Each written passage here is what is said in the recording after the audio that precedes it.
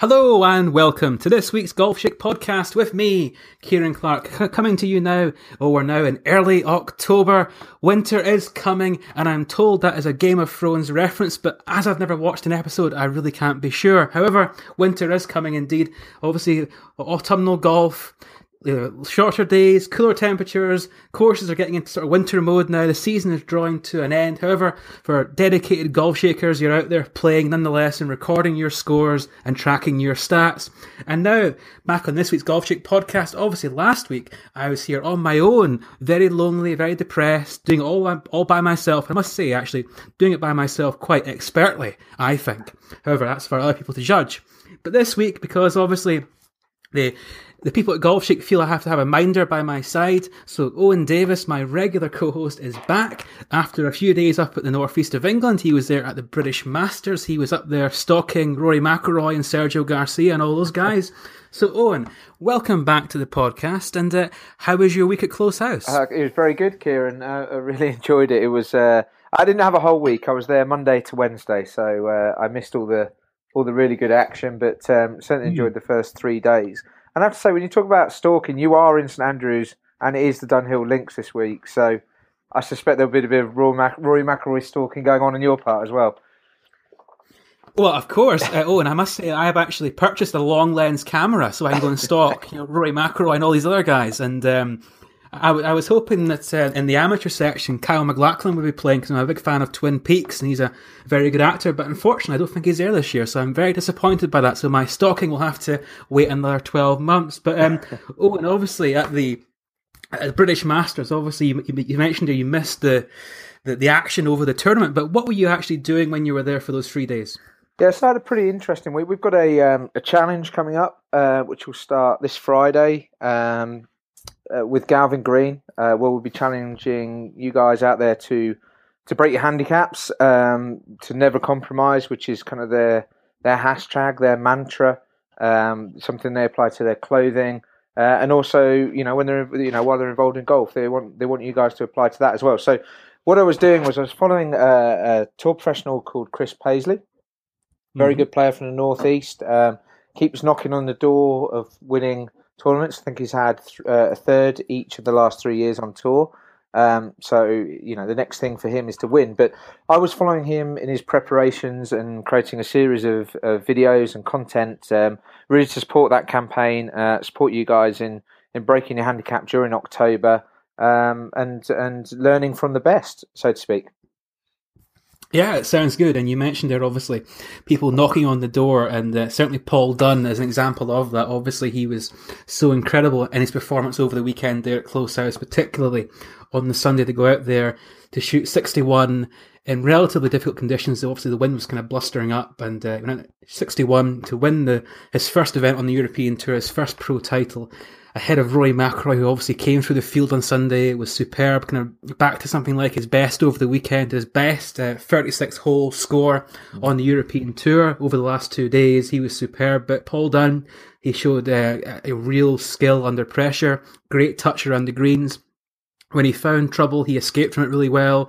Obviously, he chipped in on the last in the bunker, and it was obviously a great finish there. But it was a real stunning performance, and to get his first win, obviously we've been aware of him now for a few years. A very good amateur career in America, as well as, of course, we will remember him most of all for contending in the Open Championship 2 years ago at St Andrews, where he was a tied for the lead after 3 rounds as an amateur. Fell away on the Sunday, as it was on the Monday actually that year, given the event was delayed by a day. But it was a tremendous performance that week, and we kind of recognised him therefore as being a potential tour star.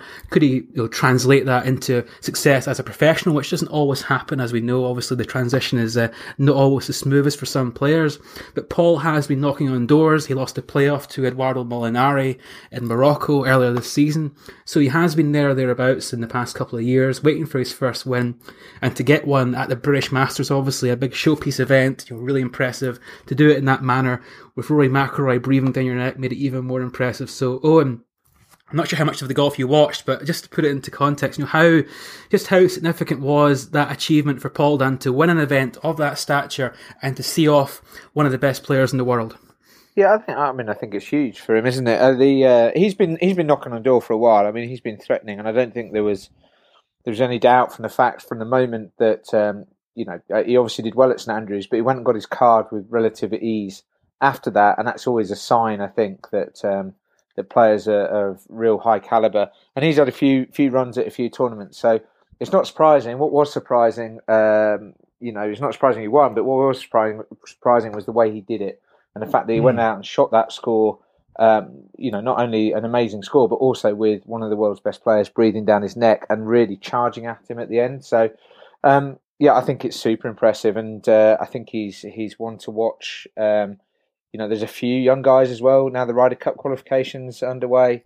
That some of the tour players are talking about him. Jordan Smith. There's a few guys out there which there's going to be a bit of a changing of the guard, I think, as the Westwoods and those guys get a bit older, that we're going to start seeing some of these guys really step up and become great players and world players, and he's certainly one of those, I think. Yeah, absolutely, and you're right there, but obviously the Ryder Cup qualification process has begun on the European Tour, and again, every sort of Ryder Cup cycle we have newer players breaking through. Obviously we had Matt Fitzpatrick and Andy Sullivan and guys like that last year breaking through, getting onto the team for the first time, and you also need to have that fresh blood coming through, particularly, as you say, the European team. I think there was a sense that perhaps it was both aging in one sense, and also the newer guys weren't quite fresh enough or experienced enough as it was last year. So obviously with the American team looking extremely strong right now with the way they played at the President's Cup, and I know it's very different competition, but they were so dominant there. When you have players like Spieth and Thomas and Brooks Koepka, all these major champions up there, Dustin Johnson, where they're a really formidable side, and even though the European team has some big name players, they need to have the lower half of the squad to give them that depth, which perhaps they didn't quite have last year, which may have cost them at Hazeltine. But so certainly a year from the event at Le Golf National, players like Paul Dunne and Jordan Smith, like you mentioned there, they're young guys who have the potential over the next 12 months to really make a name for themselves and try and become more consistent winners and get onto that European team, because the European side is crying out for new talents to join. Obviously guys like Fleetwood who are newer players as well. So obviously there's a decent development of young players coming through from the British Isles, both Britain and Ireland, and Paul Dunne certainly at the top of the list because he was, as you say, really impressive there. But looking quickly, Owen, at Rory McIlroy, he obviously hasn't had the season he would have liked. He hasn't won this year. It's been very hit and miss with his injury problems, inflammation issues he's been having with his ribs, so he hasn't quite felt at his best to go out and practice effectively, so he hasn't quite felt as most ready to play in tournament golf.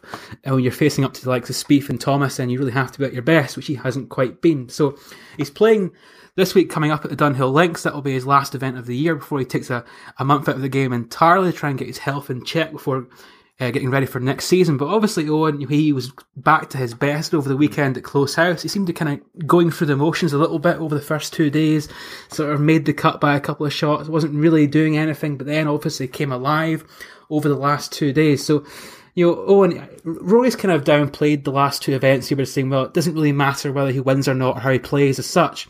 Obviously, he'd like to play well, but if he can carry the form from the weekend there onto this week at the Dunhill Links, just how significant it would be for Rory's confidence, his kind of reflection on this year, if he was to win at the Dunhill after a big week at the British Masters.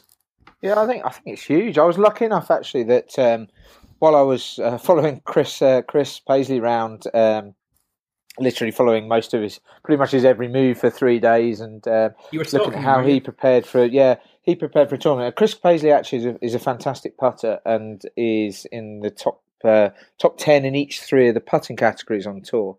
And it was noticeable how much Chris was doing on his short game. But actually, there with him and the guy I saw spend doing as much, if not more, on the putting green was McIlroy.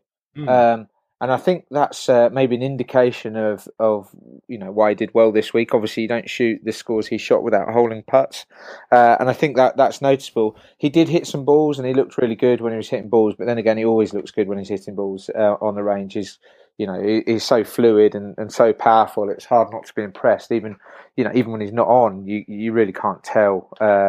As just on the sidelines, whether he's on or not, really, on the range. But what was impressive was the amount of time he spent putting on the putting green. And I think it'd be interesting to see whether this kind of enforced or semi-enforced break is going to allow him to actually really focus in on his putting and do some work on it. Because I feel for him, that is the real key. If he can putt well, he's almost unbeatable because he's going to have 6, 7, 8, 9 weeks a year where he hits the ball better than anyone else in the world. And if he putts well, he won't be beaten.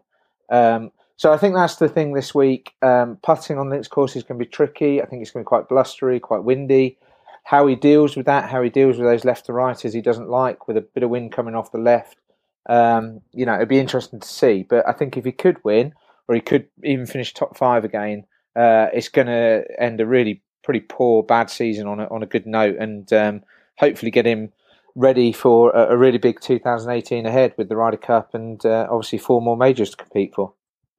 Yeah, absolutely, and you're right there, but obviously looking forward to a big year next year. Obviously, he's sort of fallen behind the top names, as I said earlier, the Spieths and Johnsons and Justin Thomas in particular, obviously this year. So he's fallen behind those guys and wants to try and get back into that conversation, and the way to go and do that is start winning golf tournaments again, and obviously the big ones the better. So obviously Rory's going to be, I think he has a plan in place to try and get himself back to his best, and you're right there about the putting, and also I think his wedge game hasn't been quite up to standard either this year, so really his 2 real scoring parts of the game, the wedge play and the putting, hasn't been quite at the level of those top guys, and that's why he's fallen behind them. That said, he has finished in the top 10 and I think roughly half of the events that he's played in, so a bad year for Rory McIlroy is still a very good year for most people, but obviously a winless season is disappointing, and he has one last chance to do that at the Dunhill Links Championship this week at the Home of Golf, and we'll talk a little bit about that in a wee while. But first, we're going to actually bring back Owen here, because Owen has been out on the road and on the past few weeks. He's been touring around, meeting all kinds of interesting people and talking about all kinds of golf equipment and golf issues. And recently, Owen, you were talking to the president of Titleist Golf Clubs, and obviously they've had their new iron releases are now in the shop. So, Owen, talk us through this interview you have with Steve Pelisek. Yeah, so Steve Pelisek is a guy that's been in the industry for a long time. Been at Titleist for a very long time, and Titleist are a great company to work for. They very much look after their staff. They encourage them, they train them properly, and they promote internally. So this is someone who's come up through the ranks a little bit at Titleist over the years, I'm led to believe, and really quite an inspirational figure in the company. So I was really, really excited when I got to speak with them up at Archerfield at the 718 Iron launch, not far from you actually, Kieran. Indeed. That neck of the woods. I could just look across the coast there and maybe see you waving back at me from St Andrews. But it was great to meet him there. He loves his trips as an American over to Scotland. He's very passionate about being there. And he's recently taken up that role, and he doesn't have to come across to the UK and Europe and speak to us. He's got plenty of guys who could do that, but he believes passionately in speaking to the journalists and the media about his golf clubs that they build, and making sure we understand why he believes they're the best clubs in the world and where they're right for serious golfers. So I think that's reflected in the interview now, and you'll hear him talk passionately about Titleist and the new range and how that all fits together. Yes, and so let's listen to that interview right now with Steve Pelisek, the president of Titleist Golf Clubs. So I just wanted to firstly touch on the philosophy of Titleist as a whole, and where that sits, maybe within a wider context within golf. Sure. And then how that really fits into, or the product lineup that we've got here, how that fits into that philosophy. So. Yeah. Well, here's how we look at the golf world, Owen. If you add up all the federations around the world, they'll say that there are somewhere around 50 million golfers in the world. That's great. We love that. And we have a Titleist golf ball division whose job it is to be the number one ball in golf. Yeah.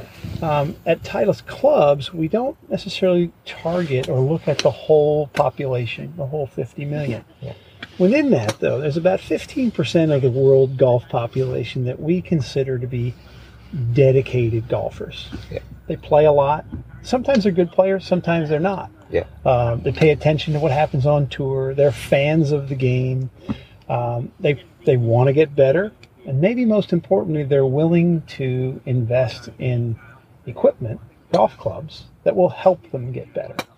They'll pay for the good stuff as long as it works. Yeah. So we kind of look at 15% of the golf population. They play about 40% of the rounds, and they probably support about 70 to 75% of the equipment that's purchased. Yeah. So admittedly, we target that group of golfers. not the whole population. Yeah. And in terms of the lineup of clubs and how you then build or go about the R&D of clubs, that directly fits into that group of Yes, people. absolutely. See, our mission, we call it, is to make the best performing clubs in the world for the dedicated golfer. And we break the bag down into 6 areas. Drivers, fairways, hybrids, irons, wedges, putters. We fundamentally believe that group of dedicated golfers, they pick each one of those 6 categories very independently. Yeah. It may not be that they just align themselves with a brand. Yeah. They take their time to pick what they think is the best driver, the best 3-wood, the best hybrids, the best set of irons, the best wedges for them, all the way through the set. So we really approach from an R&D standpoint each one of those 6 categories very independently. Yeah. And I think that makes sense. Yeah, it does. Yeah, and so we've got two distinct sets of irons here, or groups of irons. In that you've got a tour iron, and then you've got a distance game improvement iron. Could you explain a little bit more about how the AP1, AP2, and AP3 fit into those categories, and why the AP3 is now in the range? Sure. Well, we generally, we've got our 6 categories of clubs, and one of them is obviously irons, but we've seen recently that the iron category is really splitting into 2. Yeah. Tour-like irons and really distance irons. And they're very different animals. Yeah. Tour irons are built for precision, feel, highly, highly consistent. They need to generally be more compact blades because that's what those types of players like to look at. And we do a great job with those. Yeah. That's what our MB and CB, and frankly, what our AP2 iron is. We didn't originally set out for AP2 to be a tour iron, but it has become extremely popular. Yeah. One of the most played irons on the worldwide tours, AP2. Yeah. So that's our tour iron lineup. AP1 has always been our distance iron. Yeah. It's a very forgiving iron, but it's our longest iron. We felt, and it's a phenomenal iron. We think it's the most forgiving. We call it maximum distance, maximum forgiveness, with Titleist look and feel. Recently, though, I'd say in the last 4 or 5 years, there's an emerging group of players. We call them distance players. Yeah. They want a set of irons that looks like a blade, but is as long as a more, game improvement iron. Yeah. And that's not easy to do, to make a long iron that has forgiveness, but still has a very compact look. That's what AP3 is. Yeah. We call it 1 + 2 = 3.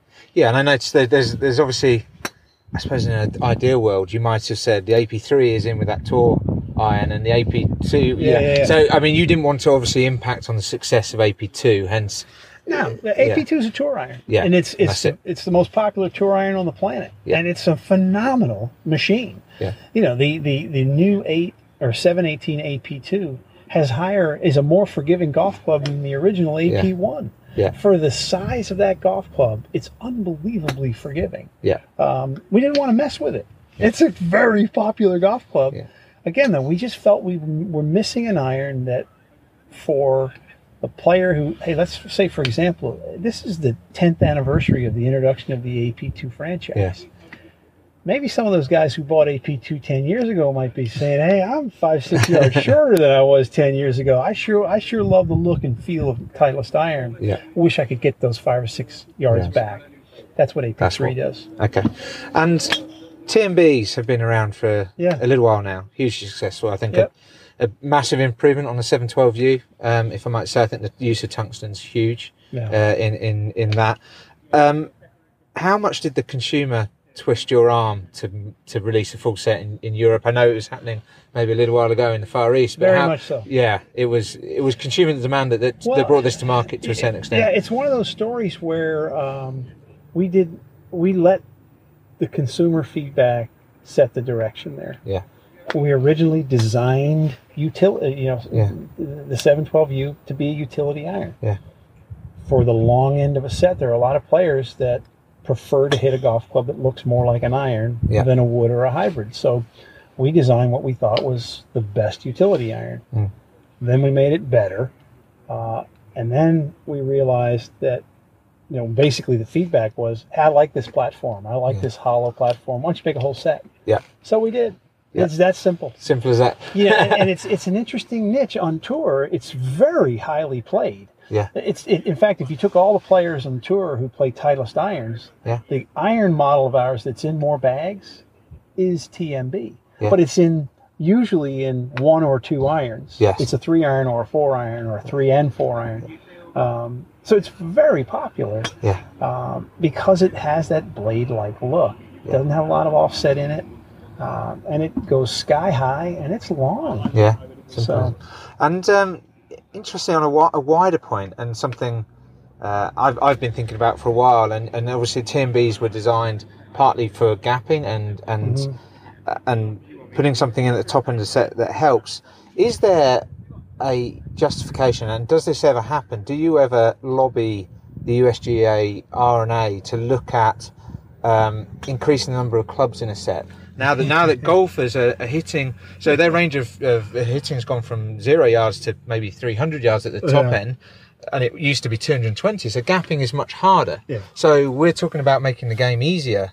Would extra clubs help in that? And do manufacturers ever lobby for this?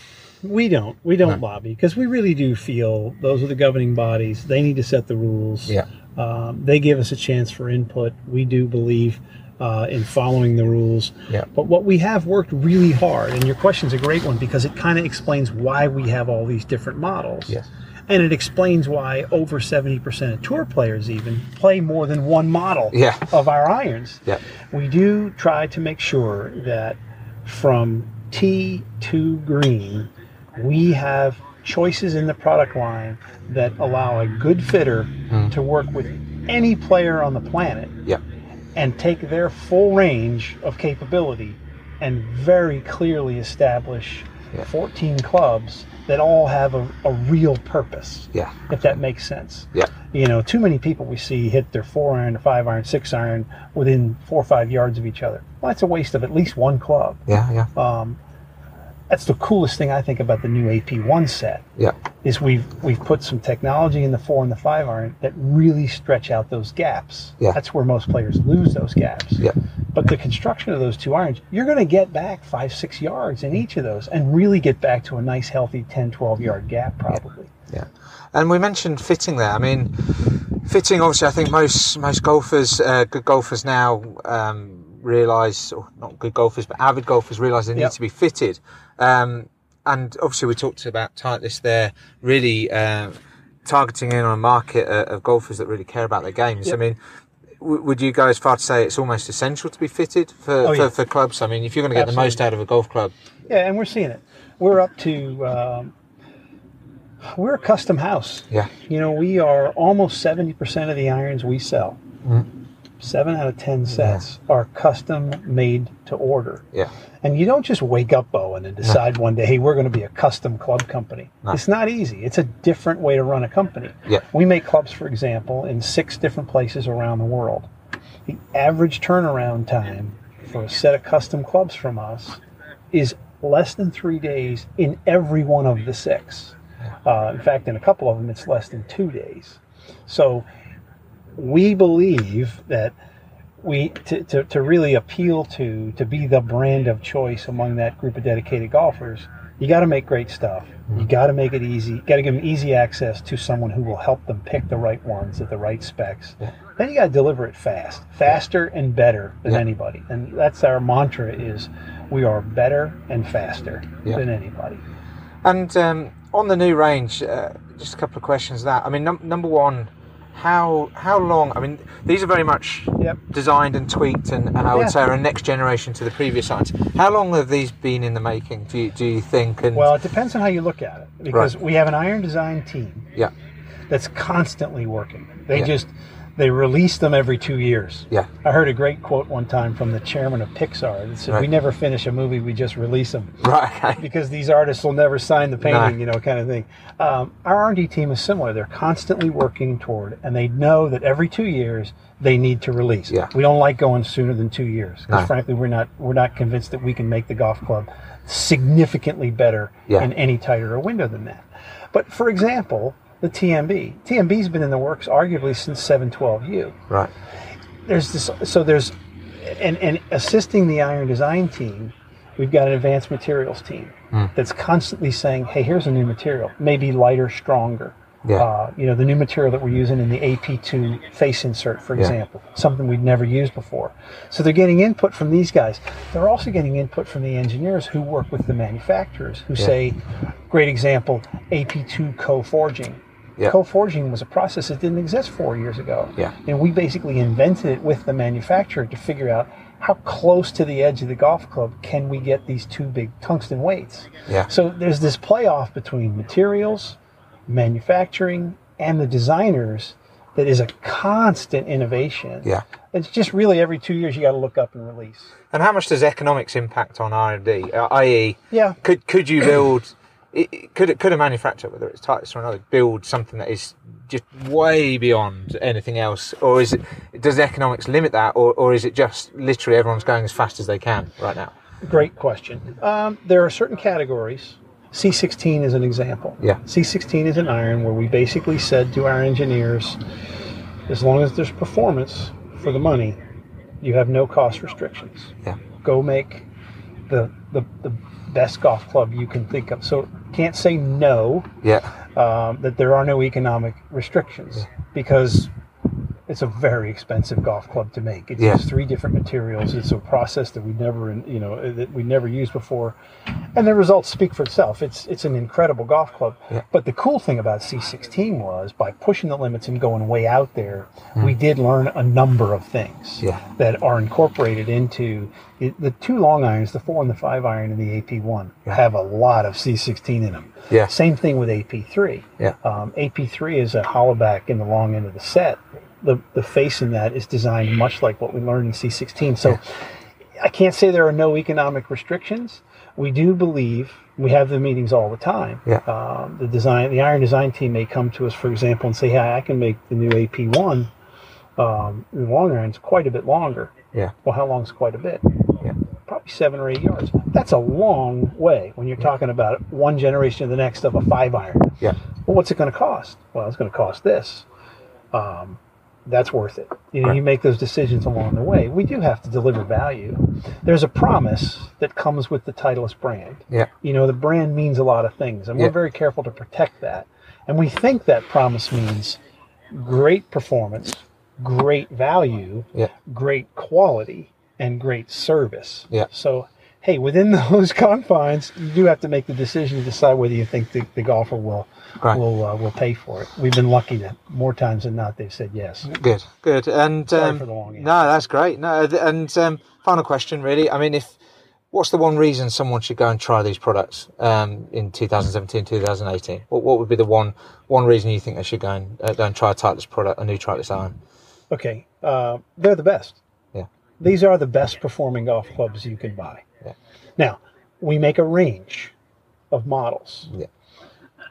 The only choice we like to think is the choice should be Titleist. Within that, the choice is which one. Okay.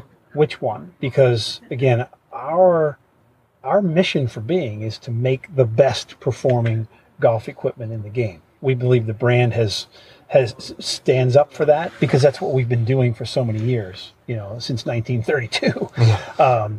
So the one reason is these are the best performing irons in the game. Whether you want the most played tour iron in the game or you want the longest, most forgiving game improvement iron in the game, we think that's Titleist. Great. Sounds like a good answer to me. Yeah, cool. Brilliant. Thank you for your time. Really appreciate it. Awesome. Yeah. Really appreciate the time. No problem. And that was Owen Davis there with Steve Pelisek, the president of Titleist Golf Clubs. And as Owen touched on a minute ago, obviously these new irons are now in the shops waiting to be bought. If you want to go and splash some money, if your iron play hasn't been at your best this year, or you fancy an upgrade from the clubs you're presently using, then obviously these new releases from Titleist will certainly capture your attention. And also we have reviews, and Owen has been out testing these clubs at Archerfield that time when he was there. And obviously all these videos and content are actually on the website and also the YouTube channel, so you can go there and catch up with that and see which of these clubs and learn more about them and as to how, if they could suit your game, and which one of them you should buy for yourself if you have the big money to go and do that. But obviously, Owen, touching on this week, obviously, we mentioned at the start of before the interview there, the Dunhill Links this week, obviously here in St Andrews and Carnoustie and Kingsbarns over 3 courses. Obviously, a unique event, a real kind of showpiece event later in the year on the European Tour, kind of a celebration of links golf, late autumnal. It's kind of in many ways, sort of the close of the golf season here in this part of Scotland, and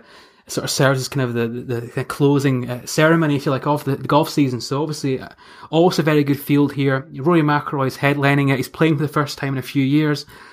As we touched on before, hasn't been the best year for him, but he's been looking forward to this event for a while now. He's going to play with his dad in the Pro-Am format, which of course is a big part of the Dunhill these days, where there's a lot of celebrities, sports people, wealthy business people playing in it alongside some of the top European Tour players, and it adds a little bit of a unique flavour to the event, a little bit like the AT&T Pebble Beach Pro-Am in the US on the PGA Tour earlier in the year. So it's kind of the equivalent of that.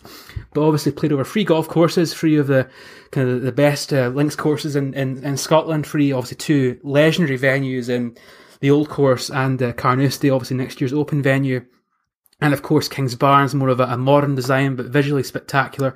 And of course, we saw that recently for the Women's British Open back in August. So, Owen, obviously, I've always thought, if you were a golfer, surely this is the tour event that you'd want to play in the most. And I've always thought if I had a spare 50 grand, I'd go and buy that extra place in the field for the charity auction, because I think, when you consider the 3 golf courses you have here, the venue, the time of year, the big prize money, I must say, Owen, this is one week where I have to say I do feel quite jealous of the tour players. How about you?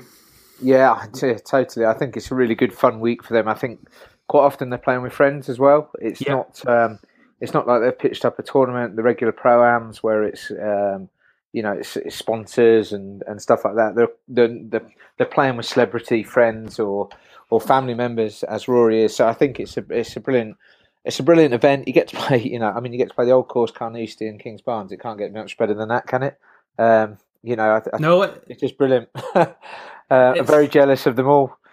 Well, as am I, and of course, I'm assuming you're relatively jealous of me too, because I did play the Old Course on Friday morning, right, as I like to mention, and I sort of, there were flashes of brilliance for me there, but I think generally speaking, if one of the players asked me this week how the course was, I could say, well, I could show you where not to hit it, because that's what I did quite a few times. However, none of them would be asking you how to play the first, Kieran. That's the main thing.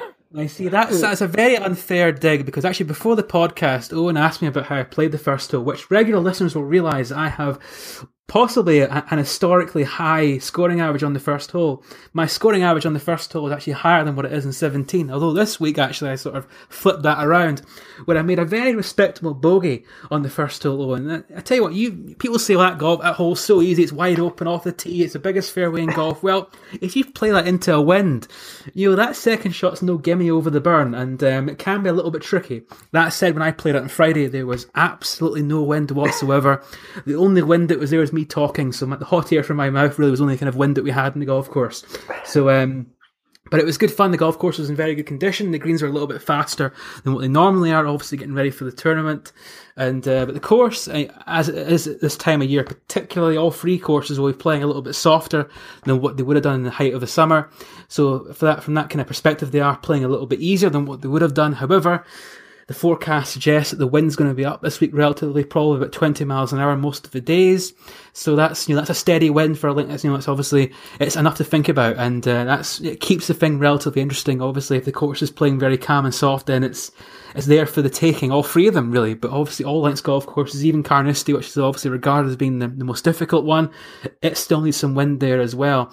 So, and obviously, we look at this event and it's very unique in the way it plays, but also we talk about slow play, and this event is one of the slowest, probably the slowest of the year. We have 4 balls in every group, 2 of them are amateurs.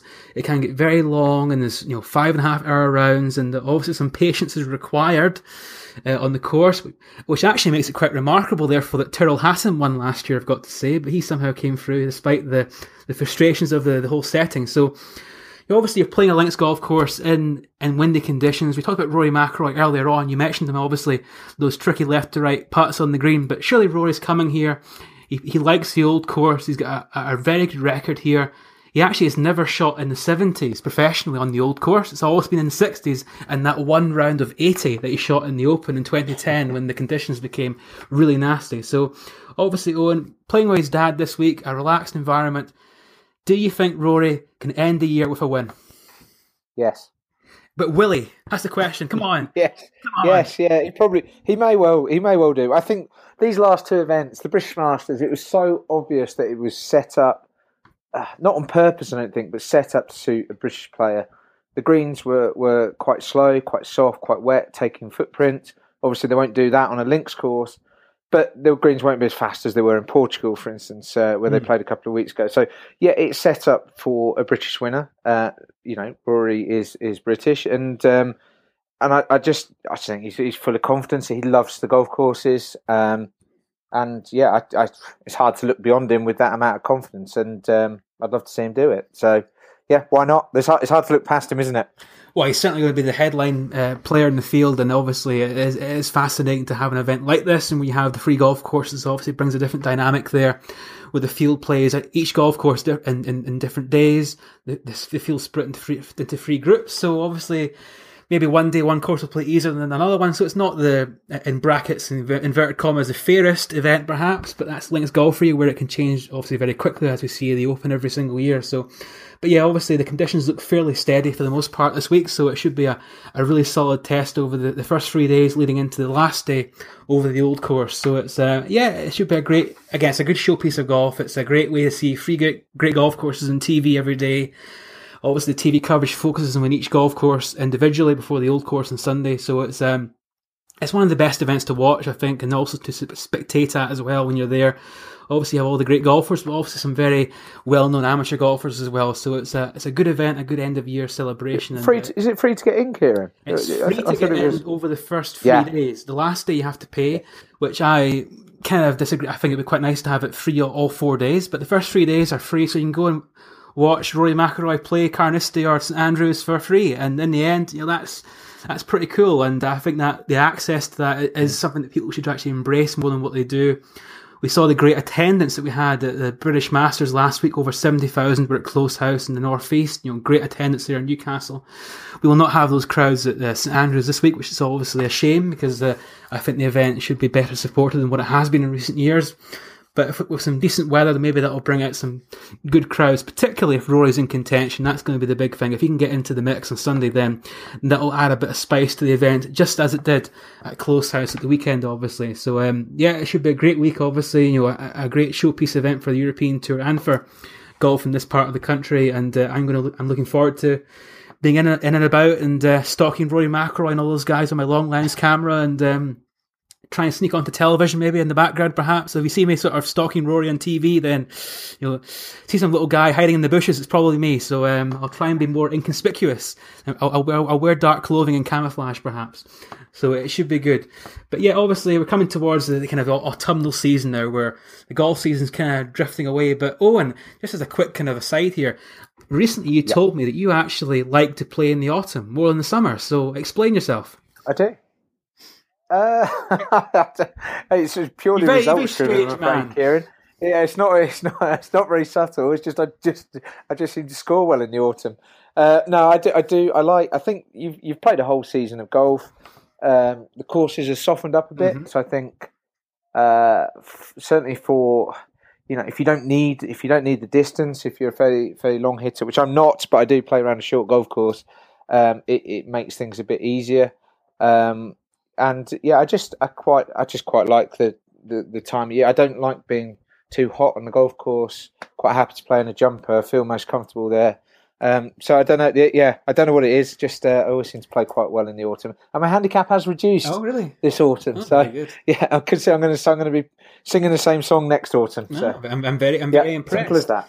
But you mentioned that obviously you don't like playing in the heat. And you like to play in a jumper. So move to Scotland then. Yep. got to be the answer to that. You can play in a jumper all. You keep telling me it's always sunny. I don't want to move there. I said it's sunny. It's not necessarily warm. There's a big difference. All right, okay. It's not necessarily warm. So, but yeah, obviously. So, and therefore, obviously, you say there that the courses are playing easier at this time of year in Fairy. So, therefore, the Galvin Green campaign guys should be going out there and shooting the lights out on that, I guess, and beating their handicap on the score tracker. So that's the. You're setting me up for a fall there, Kieran. I'm not sure they're playing easier. Softer. Easier is the word. The key word is easier. Just play along with me here, because I'm obviously that Owen Davis here. He's laid down the challenge to you listeners to go out there and play your softer golf courses and pepper those pins and just make birdies left, right, and centre, so we can all but dream. And obviously find out more about that in the coming weeks on Golf Shake. But obviously at the moment, if you're looking for a winter break or a wee golf tour somewhere else, check out the Golf Shake Top 10. On the Golf Shake website there, obviously some great travel deals right now, and some more of them will actually be going live on the website on Friday, we think. So there'll be 5 more deals there to go and take advantage of all across the country. Some great opportunities there, some great destinations. And as Owen mentioned, they're on the score tracker. Keep entering your scores in there. There are some potential prizes and accolades there to be received, and also it's a great way to sort of track your scores and keep lowering your handicap as you build towards the end of the season. Obviously, if you're really keen, you'll try and play over the winter and get yourself a head start on everybody else going into next season. So we're coming towards the end of the golfing calendar, I guess, but the golf continues, obviously with Dunhill Links this week, and of course on Golf Shake as well, where we encourage you to go out there and to play more and play better. So Owen, last week I sort of subtly said at the end of the podcast that I missed having you last week. I kind of regret saying that now. I didn't make it that far through your podcast, Kieran, so I'm joking. I did hear it. So, but it was good to have you back. So I hope you enjoyed being back on the podcast. But yeah, it's been good to be back. I'm looking forward to it next week. I'm glad to hear it. I've got no trips. I've got no trips away planned. So you're gonna have to put up with me for a few weeks in a row, I think. That is actually so. You are confirming your attendance on the podcast next week, then. So there we are. Yeah, I am. Yeah, that's a mistake, wasn't it? Yeah, wow, I'll be here. That was a mistake, because you'll find some excuse probably to miss out on it. But yeah, so hopefully then next week everybody will be back talking about the Dunhill Links. We'll have some more interviews with you, obviously talking about the Galvin Green campaign as well, and Owen will tell us a bit more about that next week. But obviously we'll be recapping the golf in St Andrews too. And so I'll be here on the Golf Shake podcast, God willing, and I'm assuming Owen will be here too. So until next time, play more, play better, enjoy the Dunhill Links, and we'll see you next time. Thank you. Cheers.